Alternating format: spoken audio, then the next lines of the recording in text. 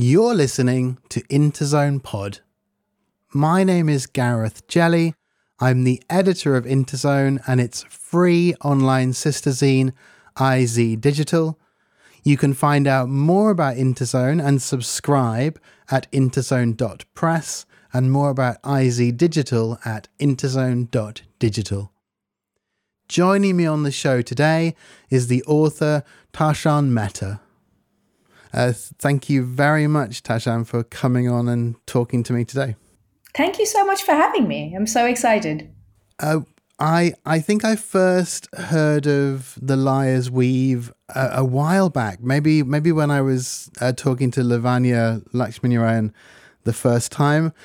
But for some, some listeners might not have heard you. They might not have had the pleasure of reading your work yet, or discovering Tashan Mehta.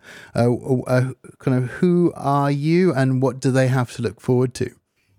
Oh, that's a great question. So I'm an author of 2 books, The Liar's Weave, and most recently, as recent as last month, Mad Sisters of Essie. I think I describe myself best as a fabulist writer, mainly in the vein of Italo Calvino, but my books change consistently. So it's a bit hard to say what I'll do next because the books keep surprising me. But yeah, so both of those books, the first book was a sort of retelling of 1920s Bombay with a boy who had the power to change reality with his lies. And Mad Sisters of Essie is just a completely strange, weird, mad novel set across like 3 different universes. But both of those books deal very closely with family. That's a great. Well, we'll come back to all of that through the course of the questions, hopefully. Mm-hmm. When you were growing up, what were you reading? You mentioned that you kind of see yourself as a fabulist, but which novelists, which sort of stories do you think shaped you? So I think I started pretty much with the fairy tales. I think we had a children's version of the Grimm's fairy tales that was beautifully illustrated. And then I remember reading Enid Blyton, lots of Enid Blyton, Magic Faraway Tree, and all these really fantastic sort of worlds. I remember not knowing what a scone was up until 2009 when I finally went to England.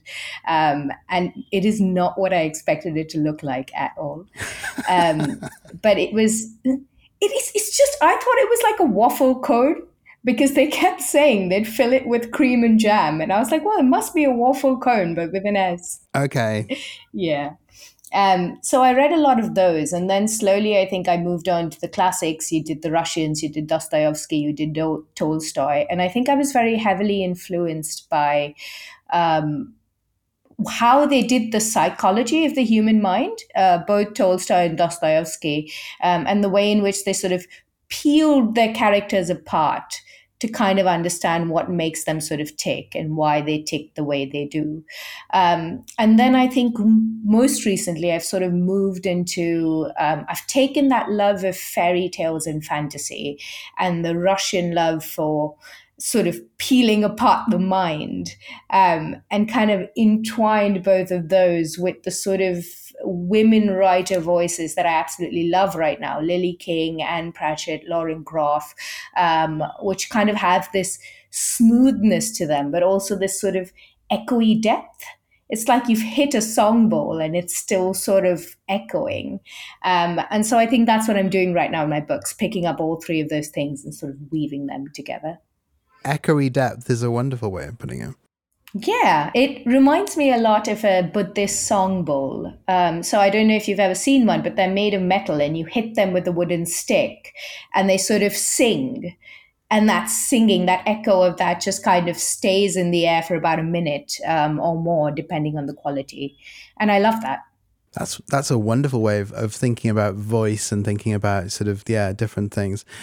I was listening to an interview you gave and you mentioned, you mentioned the Russian writers and you mentioned having, kind of going through all the books in your house and your, and your mum sort of, your mother kind of like, getting you more. And, I kind of wonder, did you, was that was your family situation really kind of supportive? You know, were they helping you to read more and getting you things that, you know, you might otherwise not have, you know, ever known about? Oh, absolutely. I was exceptionally lucky because my mum was a journalist. So I think she was very sort of plugged into what the Indian literary scene considered, essential reading. So when I was younger, she bought me a whole bunch of books. We had a small little library at home. And then she made me a member of a library. And I lost my first library book. And the shame of it meant that I never wanted to read again for ages.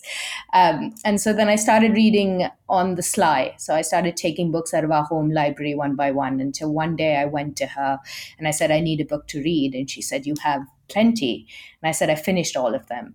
And so then she enrolled me in the British Council Library, which was, I think, honestly life-changing. I was introduced to Neil Gaiman there, Terry Pratchett there.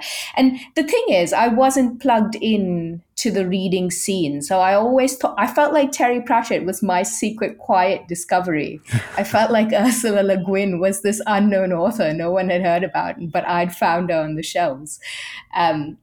And yeah, it just continued from there at every stage, at least up until 18. There were always books that I was guided towards to sort of read. And I think that really helped me have eclectic taste and wide ranging taste.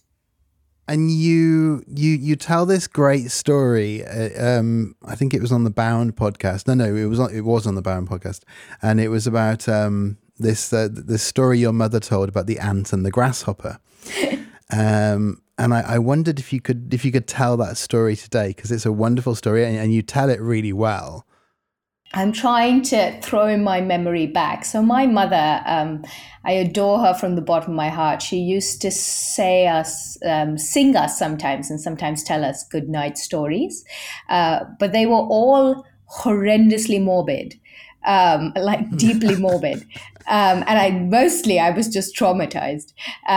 And one of the stories she told us was the ant and the grasshopper. And the ant and the grasshopper story is it's summer and the ant is at home and he's putting his rugs out and he's sort of settling in and he's having a really nice time. And he's just thinking to himself, okay, I need to prepare for winter.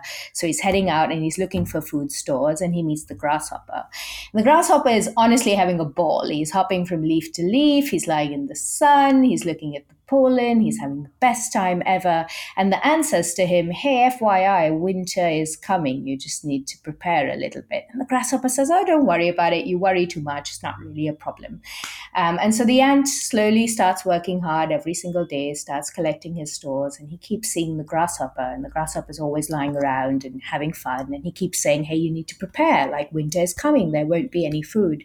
And the grasshopper is always lackadaisical and always relaxed. And he makes fun of the ant and he tells the ant, it's absolutely fine. Don't worry about it. And the ant slowly but surely fills his tiny little cubbyhole with all the food that he needs for the winter. He builds a little fire. He has a really warm shawl in the story. And sure enough, winter and snow set in, and he settles down beside the fire and he's going to be fine. He can see himself through. And on one particularly cold night, there's a knock on the door, and he opens it and it's the grasshopper.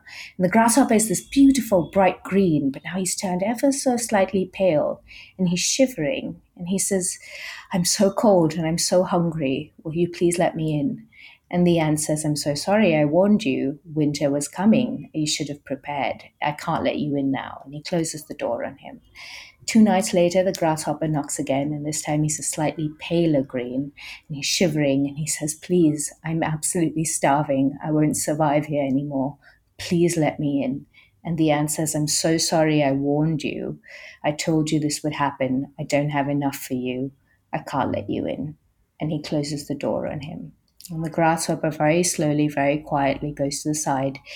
And 2 nights later, he's found dead, absolutely frozen. And from bright green, he's turned into this awful pale silver. Wow. And now when my mother told me that story, and I think it's really, really important to add, she was crying by the end of it. And so I just burst into tears, like hysterical tears. And my mom's like, no, no, the ant was correct. The ant is good. Don't worry. And I was inconsolable because I remember thinking to myself, there's just no reason why he couldn't have let him in. You could have just had slightly less for the winter and you would have been fine and somebody else would have survived. And my mom realized that she hasn't quite taught me the moral the way it was supposed to go. It's a really you tell it wonderfully, and I'm sure your mother did as well, and I feel like it works on so many levels. The way, the kind of function of stories and the way that stories don't do what we necessarily want them to do, which can be a really good thing, and also, you know, can make you cry, and so yeah, it's such a great story. It also taught me from a very young age the importance of what detail. Because I read the same story in a children's book the other day, and it's just a grasshopper knocks once, and the ant opens the door and says, "You can't get any food." And the grasshopper goes quietly to the side of the house and says to himself, "Oh, this is entirely my fault. I will now die happily, having learnt my lesson." And obviously, that's not how my mother told it to me. And also the focus on color, which is you know, all through your work, or you know, the very, very sort of vibrant sort of and the color and the sadness that comes in your telling of that story there as well. Yeah, color is hugely important. I think I see with the vividness. My sister's an artist as well. So I live in a household that has an emphasis in the visual, and I see the fabulous and the fantastical very sort of woven with the visual. You also said in that interview that story was, what was the phrase you used? I think you said it defined your worldview as a writer because of the way it kind of spoke of power and of where power lies. Could you talk a bit about that?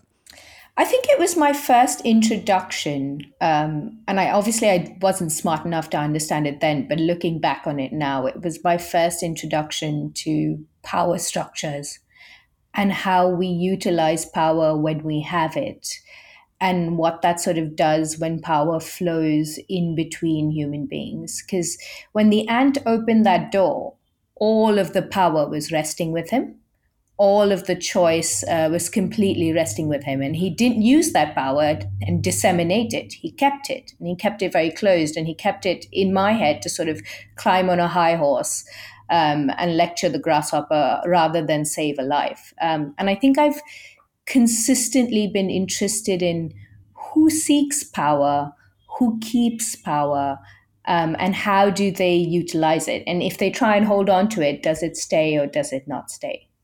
I find we often think of power in broader strokes as well, don't we? We think of governments and we think of regimes and we think of people with a lot of power to change the world.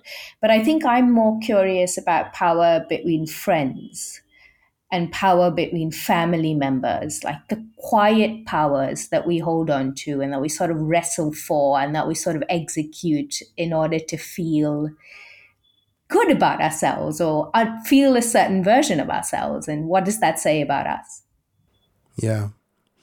Yeah. I don't want to jump ahead, but I was thinking about the Traveller and the sort of power dynamics there, and that's a really interesting key, I think, to some of the ideas that are running through your stories. Absolutely, 100%. And also how you perceive your possession of power and how others perceive your possession of power. It's just deeply interesting to me. I read once that power is liquid, it doesn't stay still. It's Uh-huh. consistently moving. It's not an object you hold, it's water, basically.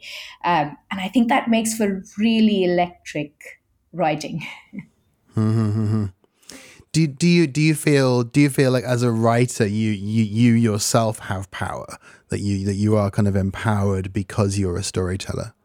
I do think so. I think there's an inherent power in articulation. I think when you say something, just by the act of carving it into words, you sort of carve it a bit deeper into reality.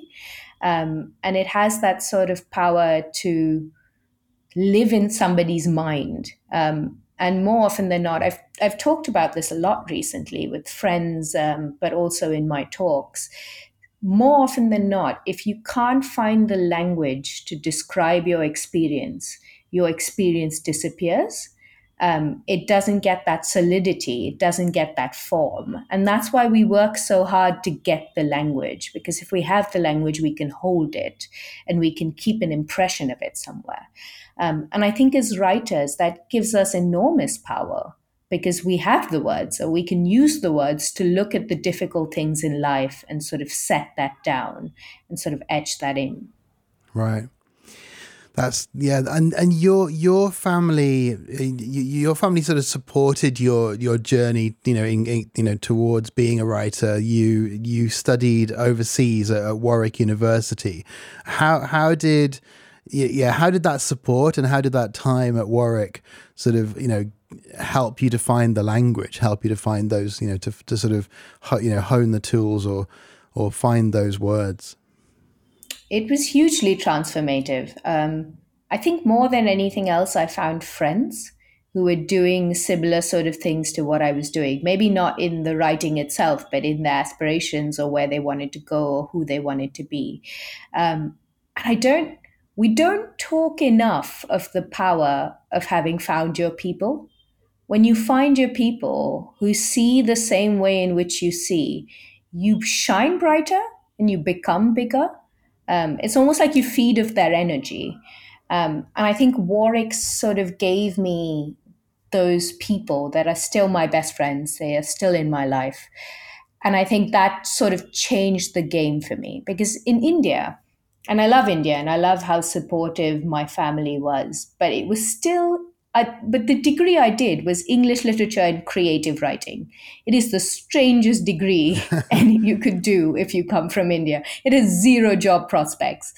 And it was really lovely to go to a university and meet people who wanted to do the same thing, who were sort of united in their pursuit of this as a profession, and sort of bounce off their own ideas or their own way of looking at art and compare it to my way of looking at art.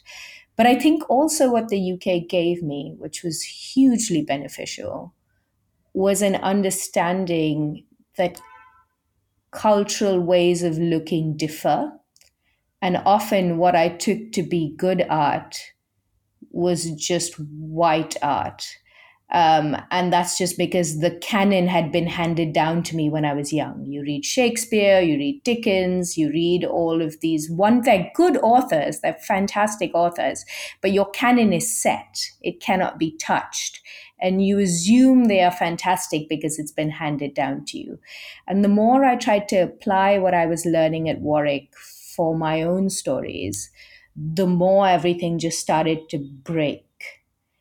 Because the way you look in India, the way you look, I can't even say in India, the way you look in my personal experience, because India is so huge and so varied, just didn't fit into what they were telling me good writing should sound like.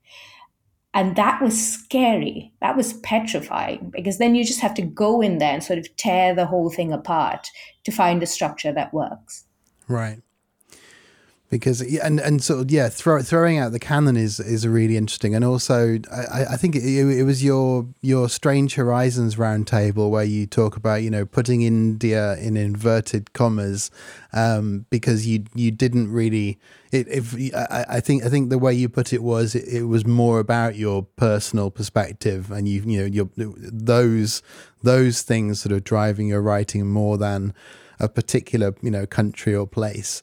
Is that still the way you see it? Is it very much about finding that thing inside yourself, regardless of where you happen to be?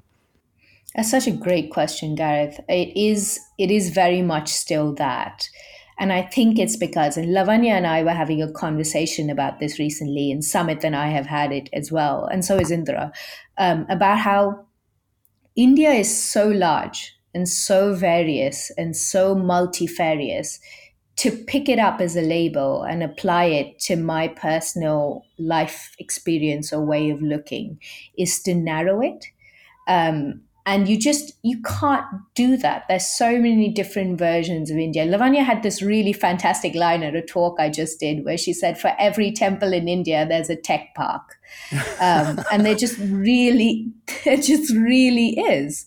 There's just so many versions of this country that are often contradictory and often clash. That I think the only way to sort of write about it is to allow it to work itself into you and then let your imagination do whatever the hell it wants. So basically, my goal right now is to see India as the dominant culture. And if it's the dominant culture, I'm not thinking too much about a gaze that doesn't understand the culture or that needs more details to feel it's Indian enough or that needs certain markers to feel like they can hold on to it. I'm writing it as the bones with which I can make my imaginative worlds. That's a great answer. The other thing I remember you saying in that round table was about how a lot of your reading was Indian writing in English, or in Indian fiction in English, and you felt that the lack of maybe of reading Indian work in other languages was a problem, and you were kind of, I think in that round table you mentioned that you were kind of looking at ways of filling those gaps. Is that sort of an ongoing project as well, sort of connecting with other writing in other languages for whatever reasons? I think so. I think what I'm finding, I work as a freelance developmental editor as well, and I've been working a bit with Amazon Crossing that exclusively does translations, and I've realized the ways in which other languages see is just astonishing. It's so startling. And when you try and lift the soul of that and push that into English, you see English do really startling things and really gorgeous things in order to try and keep up with story structures and ways of looking. And so I think, to me, there's such imaginative richness, but just such diversity in ways of seeing and ways of understanding in translated literature, that I'm consistently trying to sort of reach a bit closer for that, and see if it's just inspiring. Mm-hmm. And so you must be working with translators and the original writers, and that must be a really, really exciting, like an exciting place in terms of the language, and also in terms of, again, meeting people and expanding that community. Absolutely. And it's also just, I have enormous respect for translators. What they do is just, it's a magic act. It's lifting the soul from one body and creating a new body and sort of transferring that soul into it. And the nuance you have to have in both the original language and the language you're translating into in order to carry that soul over is just astonishing to me. I don't think anything's shown me the depth of what language can do and what language can create in a reader's mind than working on those translations. We've often had whole calls about one word. Wow. Because just trying to find that right word that will allow that sentence to pop, so that that paragraph can pop, so that that whole chapter can pop. Mm-hmm. Mm-hmm. And getting it wrong, and the whole sort of house of cards falls down. Exactly. It just kind of just flattens, right? But if you get that word right, everything just sings again. Yeah, back to the echoing depths. Yeah. You sort of yeah, I seem to really love that one. Tap it just right. Mm-hmm. Yeah, that's really intriguing. Moving to your first book, The Liar's Weave. This is available, like, for people listening. This is available as a Kindle book, I think, still in the UK and the US, certainly in the US. And yeah, it takes this sort of real, it takes something real, it takes this idea of the birth charts, and then it does something very brilliantly speculative with that. Can you talk a bit about the story behind that book? So the original idea for the Liar's Weave came to me at Warwick University. It was actually I did the first chapter for my thesis, and I've always been fascinated by birth charts because I got mine done when I was 13 years old. And I think you're meant to do it when you're born, but I got mine done when I was 13 years old because I'm Parsi, so we don't follow it. And I remember sort of reading about when I would get married or how rich I would be and what my worst years would be and what my best years would be. And I remember sort of feeling this voyeuristic delight for my own life, and this sort of weird sort of eagerness to see if it matches up and to see if my reality would actually become that.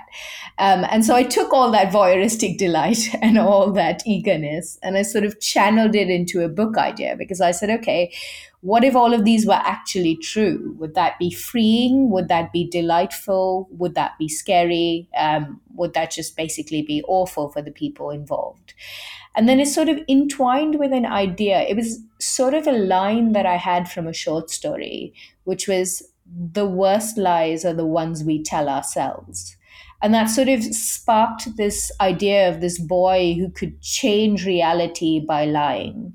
But he couldn't see the effect of his lie. So if there's a pencil case in front of him and it's black, and he said it was blue, it would become blue for everyone else, but it would stay black for him. And obviously, that's fine for the tiny lies. But if you're a tiny little boy who wants power and wants to be important and wants to feel valued, those lies start getting bigger and bigger and bigger. And so I think to me, the central crux of this book has always been powerlessness in power. Like he has ultimately large and grand power and very, very deep powerlessness embedded into that power. So that was interesting to play around with. That's like an incredibly powerful sort of SF or speculative idea, or or fabulist idea. Did you always see yourself as a speculative, fabulous writer, or did you start out kind of thinking, I'm going to write something, I'm going to write, literary fiction or historical fiction or something different? I think I always saw myself as a literary writer, but only because I didn't know what categories meant. So I always knew I would have something speculative in it, but I just assumed that was part of the literary canon because obviously I'd grown up on Garcia Marquez and Mario Vargas Llosa and Cortázar, and all of them are very much marketed to you as literary, even though they are extremely speculative. And so I'd never seen the fabulous or the magical or the weird as distinct from my work. I don't think it's possible because I see the world like that. I see the world as having magic in it or the inexplicable in it consistently. And I think that always finds its way into my book ideas. So I always knew I would write speculative fiction. I just didn't know it was called speculative fiction. That's a great way of putting it, and I think also these boundaries are incredibly arbitrary, right? Absolutely. So we see them and we use them, but do you feel that as well, that in terms of the, particularly maybe right now because you're in the middle of it, the marketing side of things, do you feel that the boundaries that are put up between these genres are problematic? I think they are. And I think they're deeply complex as well. I understand why we have definitions of fantasy. So, Mad Sisters of Essie has been marketed as a fantasy book in India. And it very much is because it's set in an alternate reality. But it doesn't do what traditional mainstream fantasy does. And so I have this weird dichotomy where my readers won't pick up my book because they think it's fantasy and it's not made for them when it is. And a lot of mainstream fantasy readers who want, say, a quest are picking up my book and saying, well, this is not the fantasy I thought I was getting. I'm disappointed. So it's this interesting sort of balance, I think, between expectations. But I don't think you could market Mad Sisters of Essie as just literary, because it is fantasy. It is set in a whole alternate reality across three universes. And I'm proud of that, and I love that. And I think, I honestly, fantasy genre has been doing ridiculously innovative things for years now, like sometimes far more innovative than the literary novels I've been reading. And I think what needs to change is reader understandings of what genre is and what genre can do. I think we need to sort of update, especially in India. I think in the West it's a lot more fluid. People are a lot more aware of what fantasy can do. But in India, I think there needs to be a bit more of an updating on what they think fantasy is for and why we write it and what it can do. It's interesting about expectations as well. One of my students was reading Life of Pi, and they were quite and they were kind of trying to express to me their how sort of perplexing it was, because none of it seemed to be following any rules, and I was listening kind of very, very patiently, just sort of helping him with the language and thinking to myself, well, I think that's deliberate. So yeah, I think these but expectations are also part of it, like what the reader is expecting to sort of see, like why is there why don't these things make sense? I And I agree with you on, I think mostly often when a book does badly, it's because marketing has pitched it in a certain way that reader expectations are just way off. And they're unable to meet the book as the book because they keep expecting it to become, I don't know, prom queen post page 3, and that's not who the book is. They just need to meet it as it is, but the expectations haven't been set correctly. I love that idea of meeting the book, like meeting the book that is in front of you, rather than sort of trying to sort of get frustrated by what isn't there. Yeah, for sure. Read it on its own terms. I also saw, I think it was on Instagram, that the Mad Sisters of Essie had snuck into, was it the world literature section of the bookshop or the international?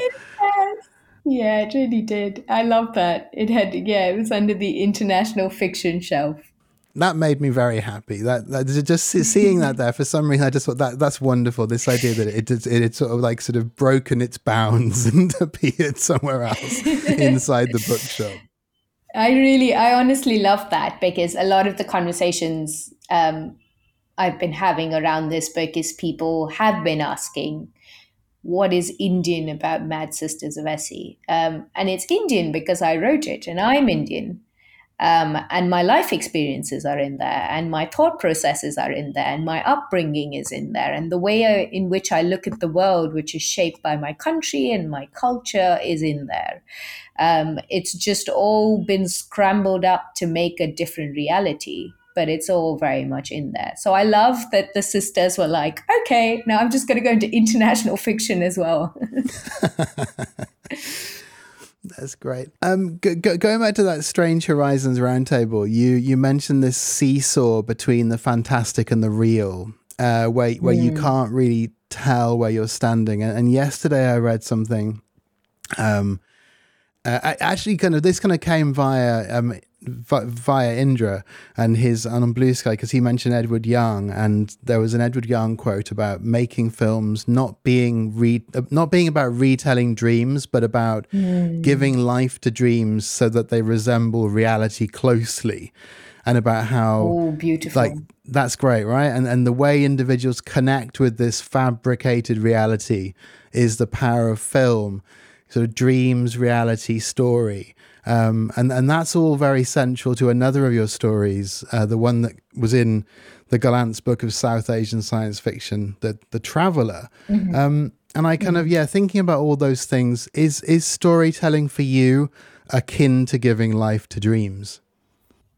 I think very much yes. I don't think I would have said this until after Mad Sisters of Essie, but Mad Sisters of Essie was very much fueled on this Dostoevsky quote that I absolutely love, which is, "It happened as always in a dream, when you leap over space and time and the laws of life and mind, and you stop only there where your heart delights." And I think that was very much a guiding sort of, it was the North Star for writing Mad Sisters of Essie. And ever since then, I've looked back at The Liar's Weave and at all of my short stories. And it's been pointed out to me that I take a lot of pleasure in setting up a reality and then melting it. I'm almost very, very keen on something to turn liquid at some point, and your stable ground is sort of taken away from you. And dreams are very much like that. Everything is possible, everything is fluid, there are no rules, as your student told you. And I think I love that very much. And I think it speaks to something extremely primal in us. I don't entirely know what it is, but it does resonate and it does pull us towards it. Yeah.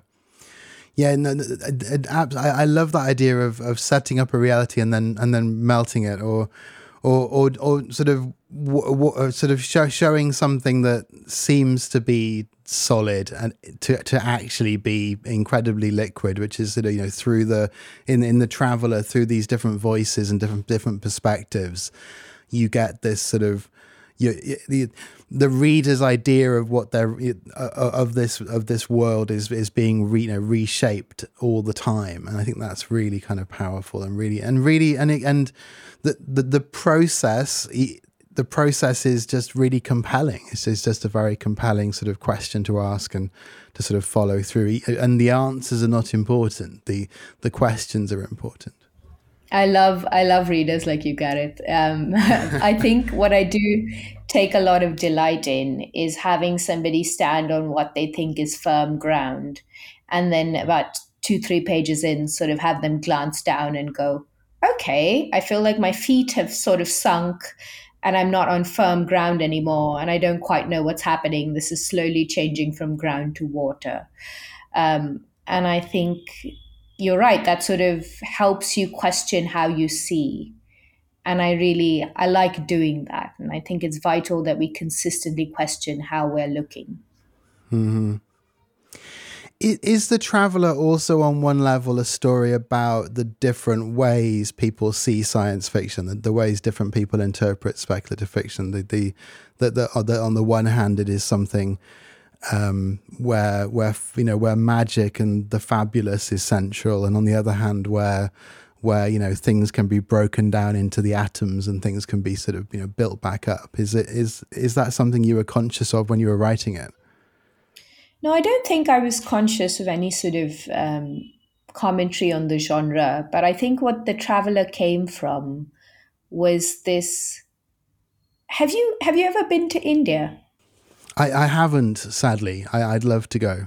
Okay, so if you ever come to India, my friend from England visited once, and we were in a crowd, and we were walking, and she's British, and she was walking as just normal people would walk, right? Body facing forward, just sort of walking and assuming that there would be personal space around her at some point in time. And in India, when you walk in a crowd, you sort of weave, you sort of move your body, you find the gap and you leave no gaps. That was the instructions that I gave her. Find the gap and leave no gaps. So you sort of move your body, and you sort of weave through the crowd, and you sort of make space or look for space and make that happen. So there's a sort of fluidity to how you move that's just sort of been created by the circumstances. It's just sort of been placed upon you. And I found that sort of bendability and flexibility and also sort of irrationality of a perspective very much in how we see and how we look and how we understand the world, versus say a more rigorous scientific, can be broken down, this cannot be possible perspective. And I was really curious on what it would look like to put both of those in a story and let the reader decide which one they thought was real.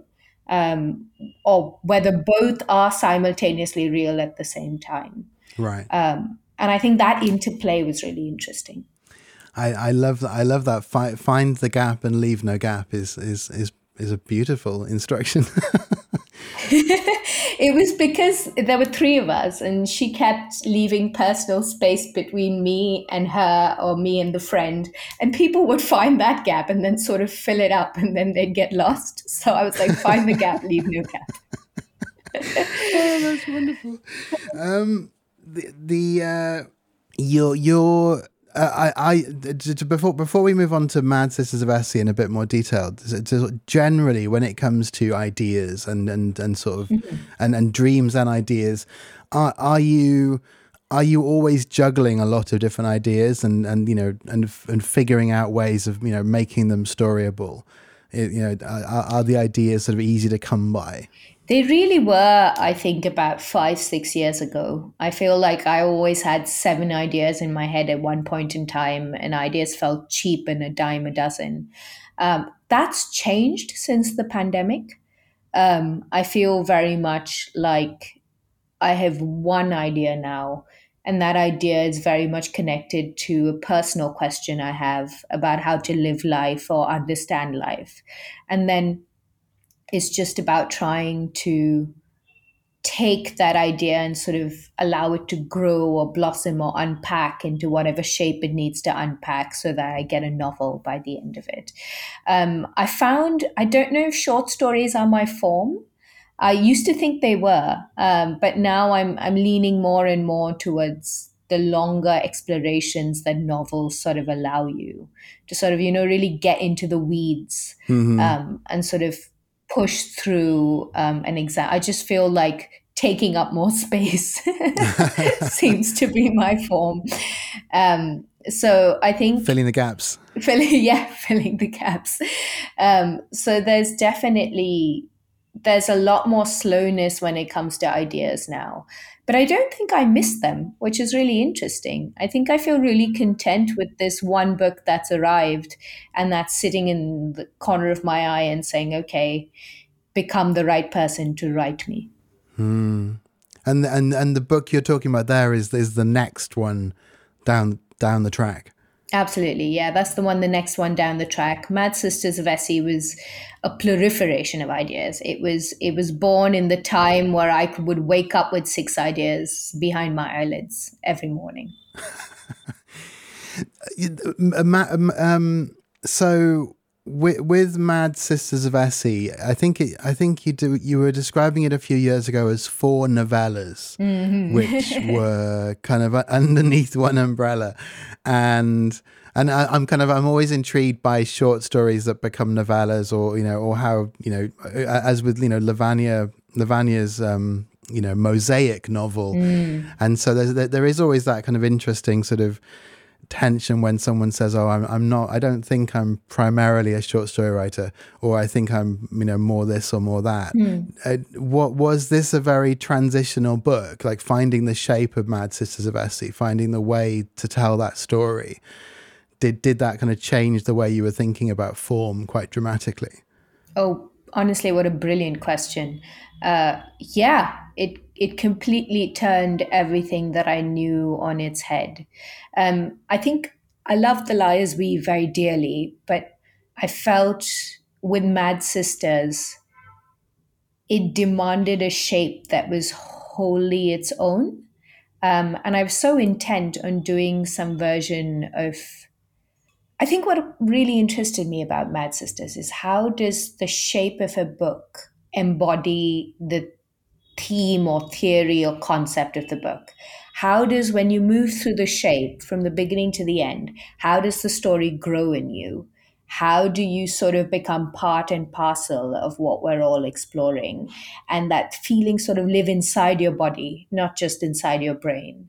And so to get Mad Sisters right, I kept trying to find a shape that would hold the reader safe, but also be wild enough for them to feel a little bit lost and for them to feel a little bit like they're drowning, for them to sort of look at the world around them and be a bit frustrated and stupefied, and hopefully in some form of awe. Um, and finding something that could hold someone safe at the same time as doing all of those things was incredibly hard for me. It took 24 drafts. Wow. 24, 24 full like drafts of the whole book. 5 different versions and 24 full drafts of the book, yeah. And I think That's amazing. I only got this shape, this final shape, on the 22nd draft, because I did the 21st draft was my final draft, or what I thought was the genius draft, and I was really pleased with it, and I sent it out to all my friends. And I genuinely expected them to come back with praise, and they were very kind, but the overwhelming feedback was, this is ununderstandable. I have no clue what you're doing. And so I had to gut the whole 21st draft and rewrite it from scratch. But I'm glad I did, because I think it gave me this shape that kind of holds the reader relatively safe, but keeps the wildness at its core intact.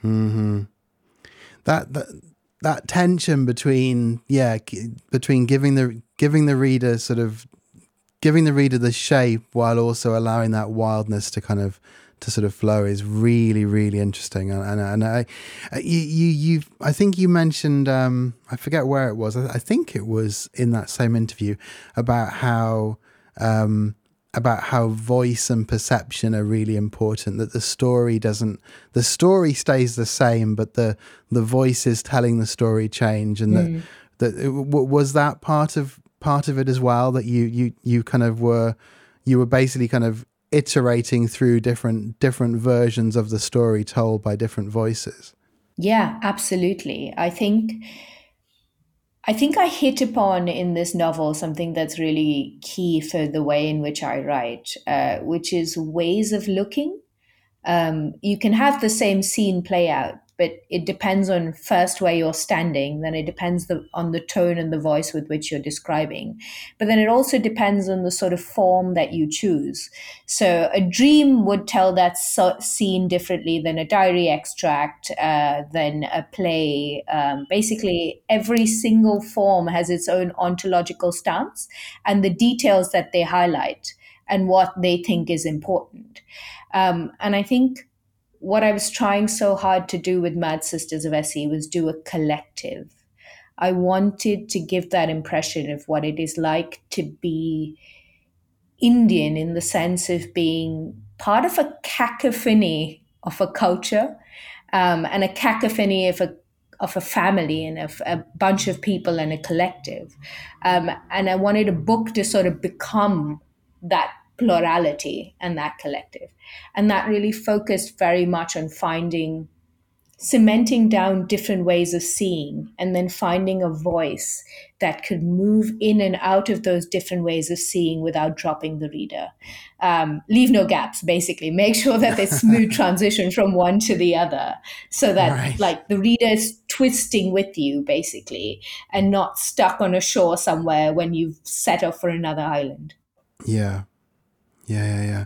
Well, you gave you gave a really great piece of advice for writers. You said something in the Bound interview. It was about how you'll read a book sometimes that you're not super interested in, and you kind of you're flicking through it, and you said looking at your own work with that in mind, where am I losing interest, or where am I, or as you've said, where are the gaps? And I think that's there's but that's also really exhausting. I mean, to be doing that constantly is really exhausting.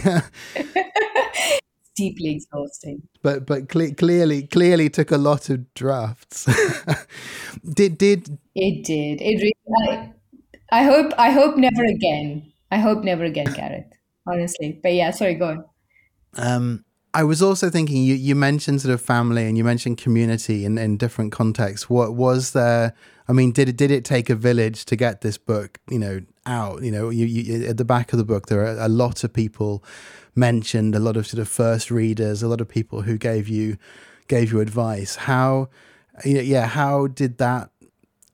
how did that affect the book, and also how difficult was it to juggle? Because I imagine that when you've got, you know, lots of different voices giving you feedback on the book, you've got to also be making those sort of executive decisions about, you know, what you keep and what you discard in terms of advice.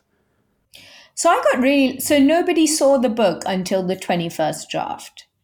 So I'm very clear that nobody gets to read what I'm working on because precisely for this reason. I'm actually very bad at filtering out what's relevant or not relevant until I know the story myself or until I'm familiar enough with the book. So there's definitely a tipping point at which the book is ready for outside eyes. And in this case, it took 21 drafts to be ready for outside eyes. But after that, I think it was insanely helpful because here are some of the smartest people I know. And some of the kindest people I know who obviously clearly love me because they read that whole book. And the fact that their feedback was all the same tells you that obviously there's just something wrong with the book. When everybody is saying the same thing in different language, it sort of makes it really easy to go back to it and change it. I'm very bad with specific advice. I'm very bad with someone saying this chapter is not working or I would like this character to be more feisty. But I am very good when the reader says you lost me on page 100 or I didn't understand how this happened or I was bored in those sections. I think I understand that sort of feedback really well because I can see myself feeling like that in 3 months, 6 months, 1 year. And then it's easy to sort of fix it for future Tarshan, just to make sure that she's focused on it. But the one thing I do want to say is I gave the draft, the 22nd draft, went out to Helen Marshall and Samit Basu. And I cannot explain to you what their encouragement meant at that point in time. They were both delighted with the book. And they both just gave me permission. They both just said, this is good, chase it down. It's doing what it needs to do. It's become what it needs to become. And to have people you respect Right. and love and think are brilliant giving you that permission is honestly, it's game changing. Right, right. Chase it down, and you did. Yeah, yeah. How long was it altogether from you know the was it on a plane? You had the idea, or getting off a plane? I forget the Yeah, I was on a plane. I was coming back. I had a two-book deal with the publisher that I had to sort of step out of because the second book wasn't working. But I had just come back from a meeting with that publisher, and I was flying back from Delhi. It was nearly empty, which is the closest to a private jet I've ever experienced. And I was listening to really, really sad songs and crying woefully to myself because I'd been in the worst writer's block for about a year, year and a half by that point. And I was sort of sitting there, and the whole first page of what would become Mad Sisters of Essie just wrote itself. Just wrote it. You know, when the sentences just flow and they just knit together, it just wrote itself. Nothing of that page remains in the final book, but okay. but something came. And I think I knew at that point that the idea was alive. And if I just paid attention and I just listened, it would be something worth creating. What was your process moving kind of draft to draft, or you know, or major version to major version? Were you sort of, you know, pushing it to one side completely and writing it, you know, writing it from scratch from memory, or were you kind of, you know, going back and forth and sort of, you know, picking stuff from the other manuscripts? What was the actual kind of, yeah, the sort of the nuts and bolts of doing that? Because that's you know, it's a lot of words. I mean, there must be, you know, hundreds of thousands of words altogether. Juggling all that. Yeah. Yeah. So it was what I did was I wrote the first draft, which was a 40,000 word novella that was science fiction and along the theme of Blade Runner. Don't ask me. That kind of got done in a couple of months. And I had an agent at the time. I don't anymore, but I had an agent at the time. And she was just like, oh, you know, this one character you mention seems like they have an interesting backstory. And I was like, interesting. What is their backstory? And then that character ended up becoming Wissa. And that her backstory ended up becoming Mad Sisters of Essie. But I think to get there, I first went down the very traditional route of fantasy. So I built out a world. Each of these worlds had different cities in them. Each of these cities had different power structures and political structures. And there, there was history, there was war. I had a whole document sort of writing about how this world was different from our world. And it was at one point, the Whale of Babel was the Tower of Babel. So it was inspired by obviously the biblical story. So there was a lot of doing it as straight fantasy for a couple of drafts, then going, okay, this is not working. Let me change it into 4 interconnected novellas. So, sort of changing the world of what I was doing for a couple of drafts, just consistently shifting out characters, changing what the story was. I'm basically a pantster. So, I have to figure it out through the writing. So that just took ages. And then the 4 interconnected novellas, which had, all these academic essays sort of scattered around, weren't really working either. And then I sort of reworked that whole thing, and that became the 21st draft. And that got sent out to readers, and that didn't work. And so for the 22nd draft, and I'm really, really proud of myself for being able to do this, but I think it's because it had been 3 years up until this point of just working on this book. For the 22nd draft, I just sort of sat down with a blank document and I just wrote from the first line to the last line. And I was only able to do that because the story had been sitting in me for so long. All I had to do was think to myself, what does the reader need to know and when? And that's all I thought about for the 22nd draft. What does the reader need to know and when? And then after that, it was just edits. It was my personal edit and a HarperCollins edit to get those final 2 drafts done. That's amazing. From a Blade Runner-esque story to all of those stages. There's so much sort of. I wonder if, as you kind of read it, you can sort of see like the kind of like echoes or sort of DNA or sort of little traces of things from multiple generations back. Absolutely, and there are a few paragraphs that have been kept from the 2nd draft or the 3rd draft, and every time I encounter one of those, I feel such delight because I'm like, you made it through all those drafts to get into the final book. Go you. Survivor, yeah.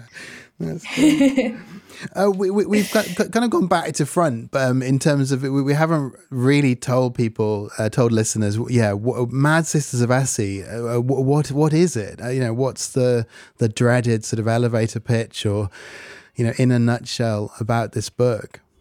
So the line that I keep telling everyone is, it's my joyful, mad, very strange novel about 2 sisters in a quest across 3 universes. And it's essentially my love letter to wildness. That's the sort of elevator pitch that I've been using. But I think, honestly, the biggest takeaway from Mad Sisters of Essie is it's a very strange book about 2 sisters who wanted their story told in a very particular way. It features a festival of madness, a museum of collective memory. It's got a bunch of ghosts that are chained to an island. It's got an absolutely sentient island with walking trees. It's got a Whale of Babel with chambers growing in it, and it's going to become a universe of its own. It's just every madcap idea you can think of in a book that hopefully shapes into a coherent story that I love dearly. and through the writing of which you grew enormously, I'm sure. Absolutely. It's absolutely been transformative. When I look at this next book that I'm working on, the ways in which I approach it are absolutely shaped by Mad Sisters of Essie. I'm not asking anymore, what is the plot? What is the structure? Will this be interesting? I'm sitting there thinking, okay, what is the heart of you? What makes you alive? And how do I become the right person to capture that sort of aliveness and put it on the page? Can we sidestep slightly to Calvino? You mentioned Calvino in a couple of places, and in particular, I think lightness and quickness. I wonder what was what does that mean to you, and those two terms, and just Calvino generally. So Invisible Cities was a huge inspiration for Mad Sisters of Essie because I think I read it in Goa in 2019. And I think for the first time, I encountered a writer doing such deep philosophy. It's basically a philosophy book with the fabulist woven in and with sort of lightness in it, enough lightness that it sort of sparks something in your brain. Because your first thought when you pick up a philosophy book is not, wow, I can read this for bedtime reading. This is fantastic. But with Calvino's Invisible Cities, there is very much that feeling of the wonder of philosophy again, the awe and the magic of looking at the world and the depths of the world. And so I read his Six Memos for the Next Millennium, which is his nonfiction book on a series of lectures he did in Harvard from, I think, 1985 to 1986. He died before he could deliver those lectures, but they sort of collected his notes into the book. And he has the two chapters to me that was absolutely instrumental: lightness and quickness. Lightness basically talks about how a lot of literary writing feels that to give its storyline depth, you have to go heavy. You have to sort of make the world denser. And he said that his aim when creating something is to subtract weight, to make things light, but not haphazard. He uses a Valery quote that I absolutely love: be light like the bird, not like the feather. Which I think is absolutely beautiful because it's got that gorgeous sense of a bird swooping and sort of directing where it goes. And so he talked about how you can take all this depth, all this philosophy, all these intricate, deep ways of looking at the world and sort of subtract weight from them and sort of lift them so that they float and that you can sort of move through them easily as a reader. And then the depth sort of resonates in the reader because they're bringing their own brain to it and their own mind to it. I mean, coming back to that same sort of metaphor of hitting a song bowl and having it echo in you, it's about choosing those right words that can sort of get the echoes going inside the body of the reader. And I found that fascinating. Like nobody had told me you could do that. Everybody told me you had to make it really dense. And I was like, wow, this is allowed. And then with quickness, he talks about these Greek myths and these fables and perspective and movement. And it made me think a lot of momentum in a novel. How does a novel move? How does a novel flow? How does it take that reader from that first page, lift them up on a wave, and then sort of deposit them on that last page? Like, what are the dynamics that are making that novel move, essentially? Mm. And quickness was really interesting to me as a thought process because my temptation is always to slow and to look very closely and very deeply. And I think there's space for that. But there's also space for using lightness and quickness together to sort of get your reader to flow through the story and experience it on one level. And then they can experience it again on another level if they come back to it. Wow. Yeah, that idea of momentum, and also when I know knowing what the engine or the heart is. Were because you have in Mad Sisters of Essie you have the different parts, the connections, whether kind of clear or sort of subconscious, were they, you mentioned kind of writing that final draft sort of in like a sort of in a mad rush but was that something that you were kind of working back in as you edited those the sort of transitions to keep that quickness, or were they just coming out straight away because you knew the story so well by that point? I think by the 22nd draft, they were coming out straight away. I think in the 21st draft, they weren't there at all. So I think I knew automatically that this is where the reader would be dropped in multiple points in the book. This is what I sort of need to put back in to kind of carry them from this one landing point to the next one. The one thing I didn't get right in the 22nd draft was the beginning of the book. And the very first page of the book was the very last page I wrote for it, which was written on the 24th draft. I just couldn't get that opening right. I didn't know how to lead you in well enough to sort of give you an outside perspective of the whale before I push you into the whale of Babel. And I managed to get that first page on the draft with on the rewrite with HarperCollins. Sorry, the edit with HarperCollins. But other than that, I think the transitions between the story were much easier and much smoother. That's super, super, super interesting. Thinking about that next book, I obviously you can't say too much about something which is still forming, but is that idea, those ideas of lightness and quickness, and also the confidence you've gained, sort of getting to the sort of the end of the writing process of Mad Sisters of Essie. How is the shape of that looking? What do readers have to look forward to? What do I have to look forward to? So it doesn't have a shape as yet. I think quickness and lightness have become now part of how I write. It's really beautiful when knowledge of the brain sort of moves into knowledge of the body. And it's kind of kept safe by your body rather than by your thinking mind. And I feel like quickness and lightness and understanding shape have kind of just become now part of how my muscle memory understands how a sentence should sort of write itself on the page.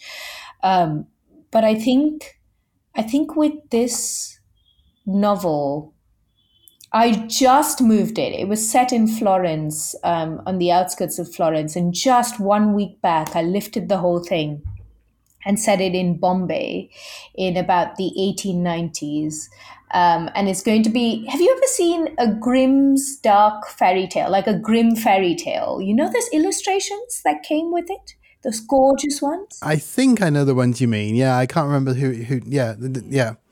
There are two of them. There's like an Alan and there's someone else. There's two people who did them, and I will get their names correct at some point. But they're so imprinted in my brain as the essence of a fairy tale, right? Because they were the first illustrations that I ever saw. There were all these sketches with pencil or ink rather, and they're so ethereal, but so sort of dark and twisted. So take that same vibe of those sketches, but set it in Bombay. So that kind of Bombay fairy tale is what people can hopefully expect from the book. But I'm still in the process of, this is going to sound extremely silly, but I'm still in the process of talking to the center of the book and figuring out what it wants to be and what it wants to say. I know it's there. I'm not the right person as yet to get it on the page. So do you think this one, maybe not so many drafts, but maybe it still needs more time? I think you said it was 3 or 4 years to get the Liar's Weave. And then this one, the Mad Sisters of Essie, was a few years. Do you feel like that so you need maybe to go through that kind of writing and rewriting to find that hard? I do definitely think I need to write and rewrite because I don't plan. And I've tried, but it just doesn't work. I need to sort of discover the story through language. So there is always going to be a messier process than a writer who's just good at sort of thinking it out and then working towards it through language rather than discovering it through language. But I'm very much hoping it's not 24 drafts and another 5 years. But I do think there's just honestly no way to tell. If you'd asked me 3 months ago, I would have told you this book is pretty much done and I just need to write it and we're fine and it will be over in 6 months. And now 2 weeks back, I just changed the whole setting and probably the plot line and almost all of the characters. So I think I'm at that stage now in the new year where I just need to sit with a notebook and start writing longhand and just see where the story takes me. I love that if we'd spoken a couple of weeks ago, it would have been Florence, and speaking now, it's moved, Yeah. and the sort of the way that sounds so easy that you've just sort of transplanted the novel. There's you figuring out where to put it, who to put in it, and it's sort of I think that's yeah, that takes a lot of sort of energy, and also, you know, obviously imagination, but I imagine it must be kind of hard surely to kind of keep track of. I mean, you've got sort of, or do you just have this sort of such a strong feeling for what the book is, that as all of this other stuff changes, that's always there kind of lighting stuff behind it?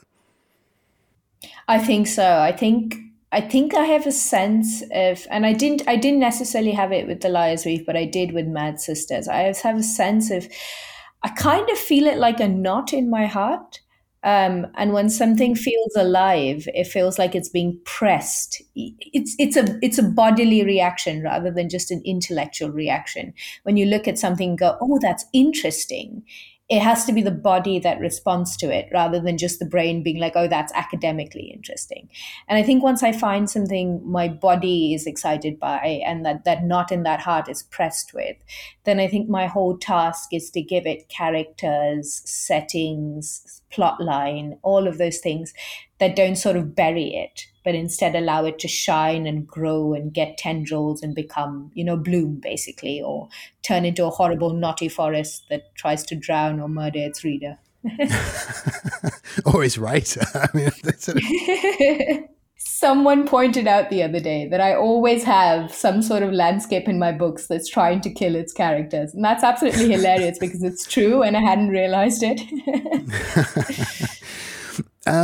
there's a story of yours, a rule book for creating a universe, which was first in Magical Women, an anthology, and it was republished in Podcastle.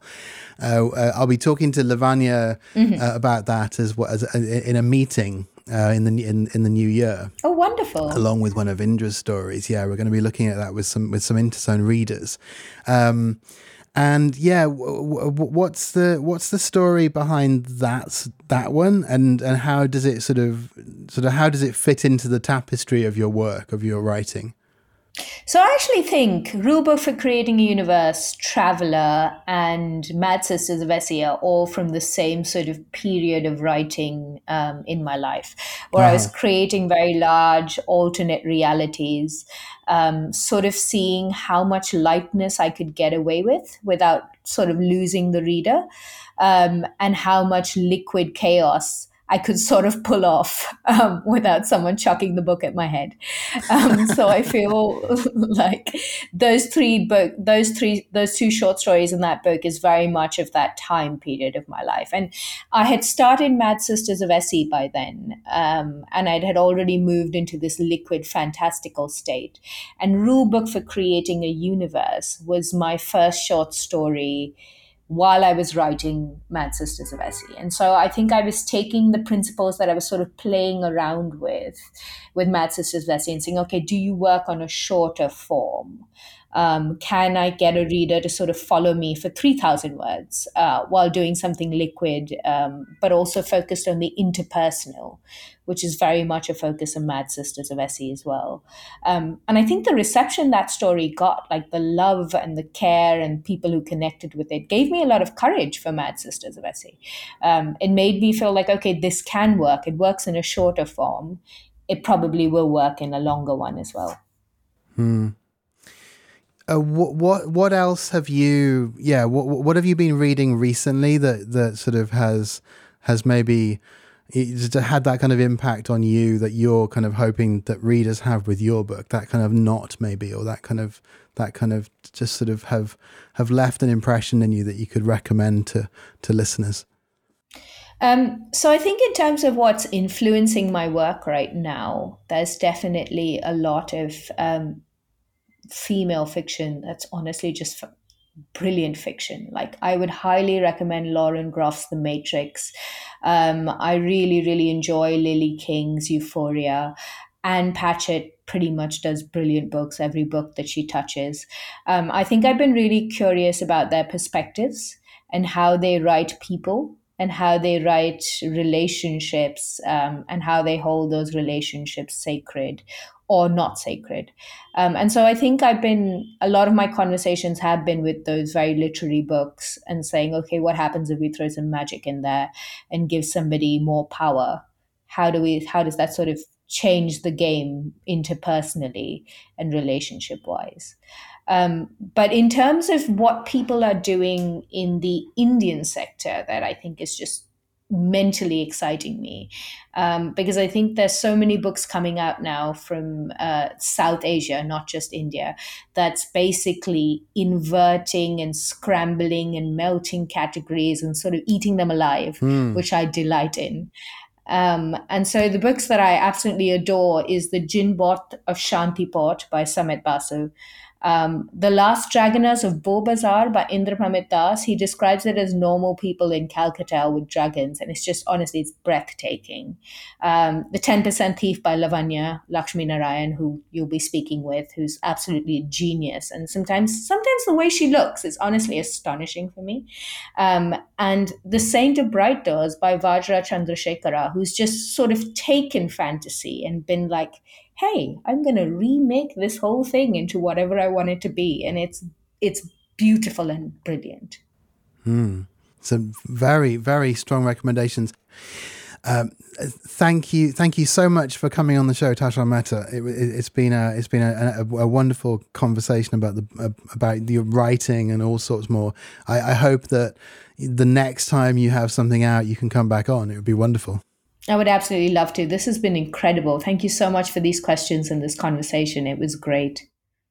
You've been listening to Interzone Pod with me, Gareth Jelly, and my guest today, Tashan Mehta.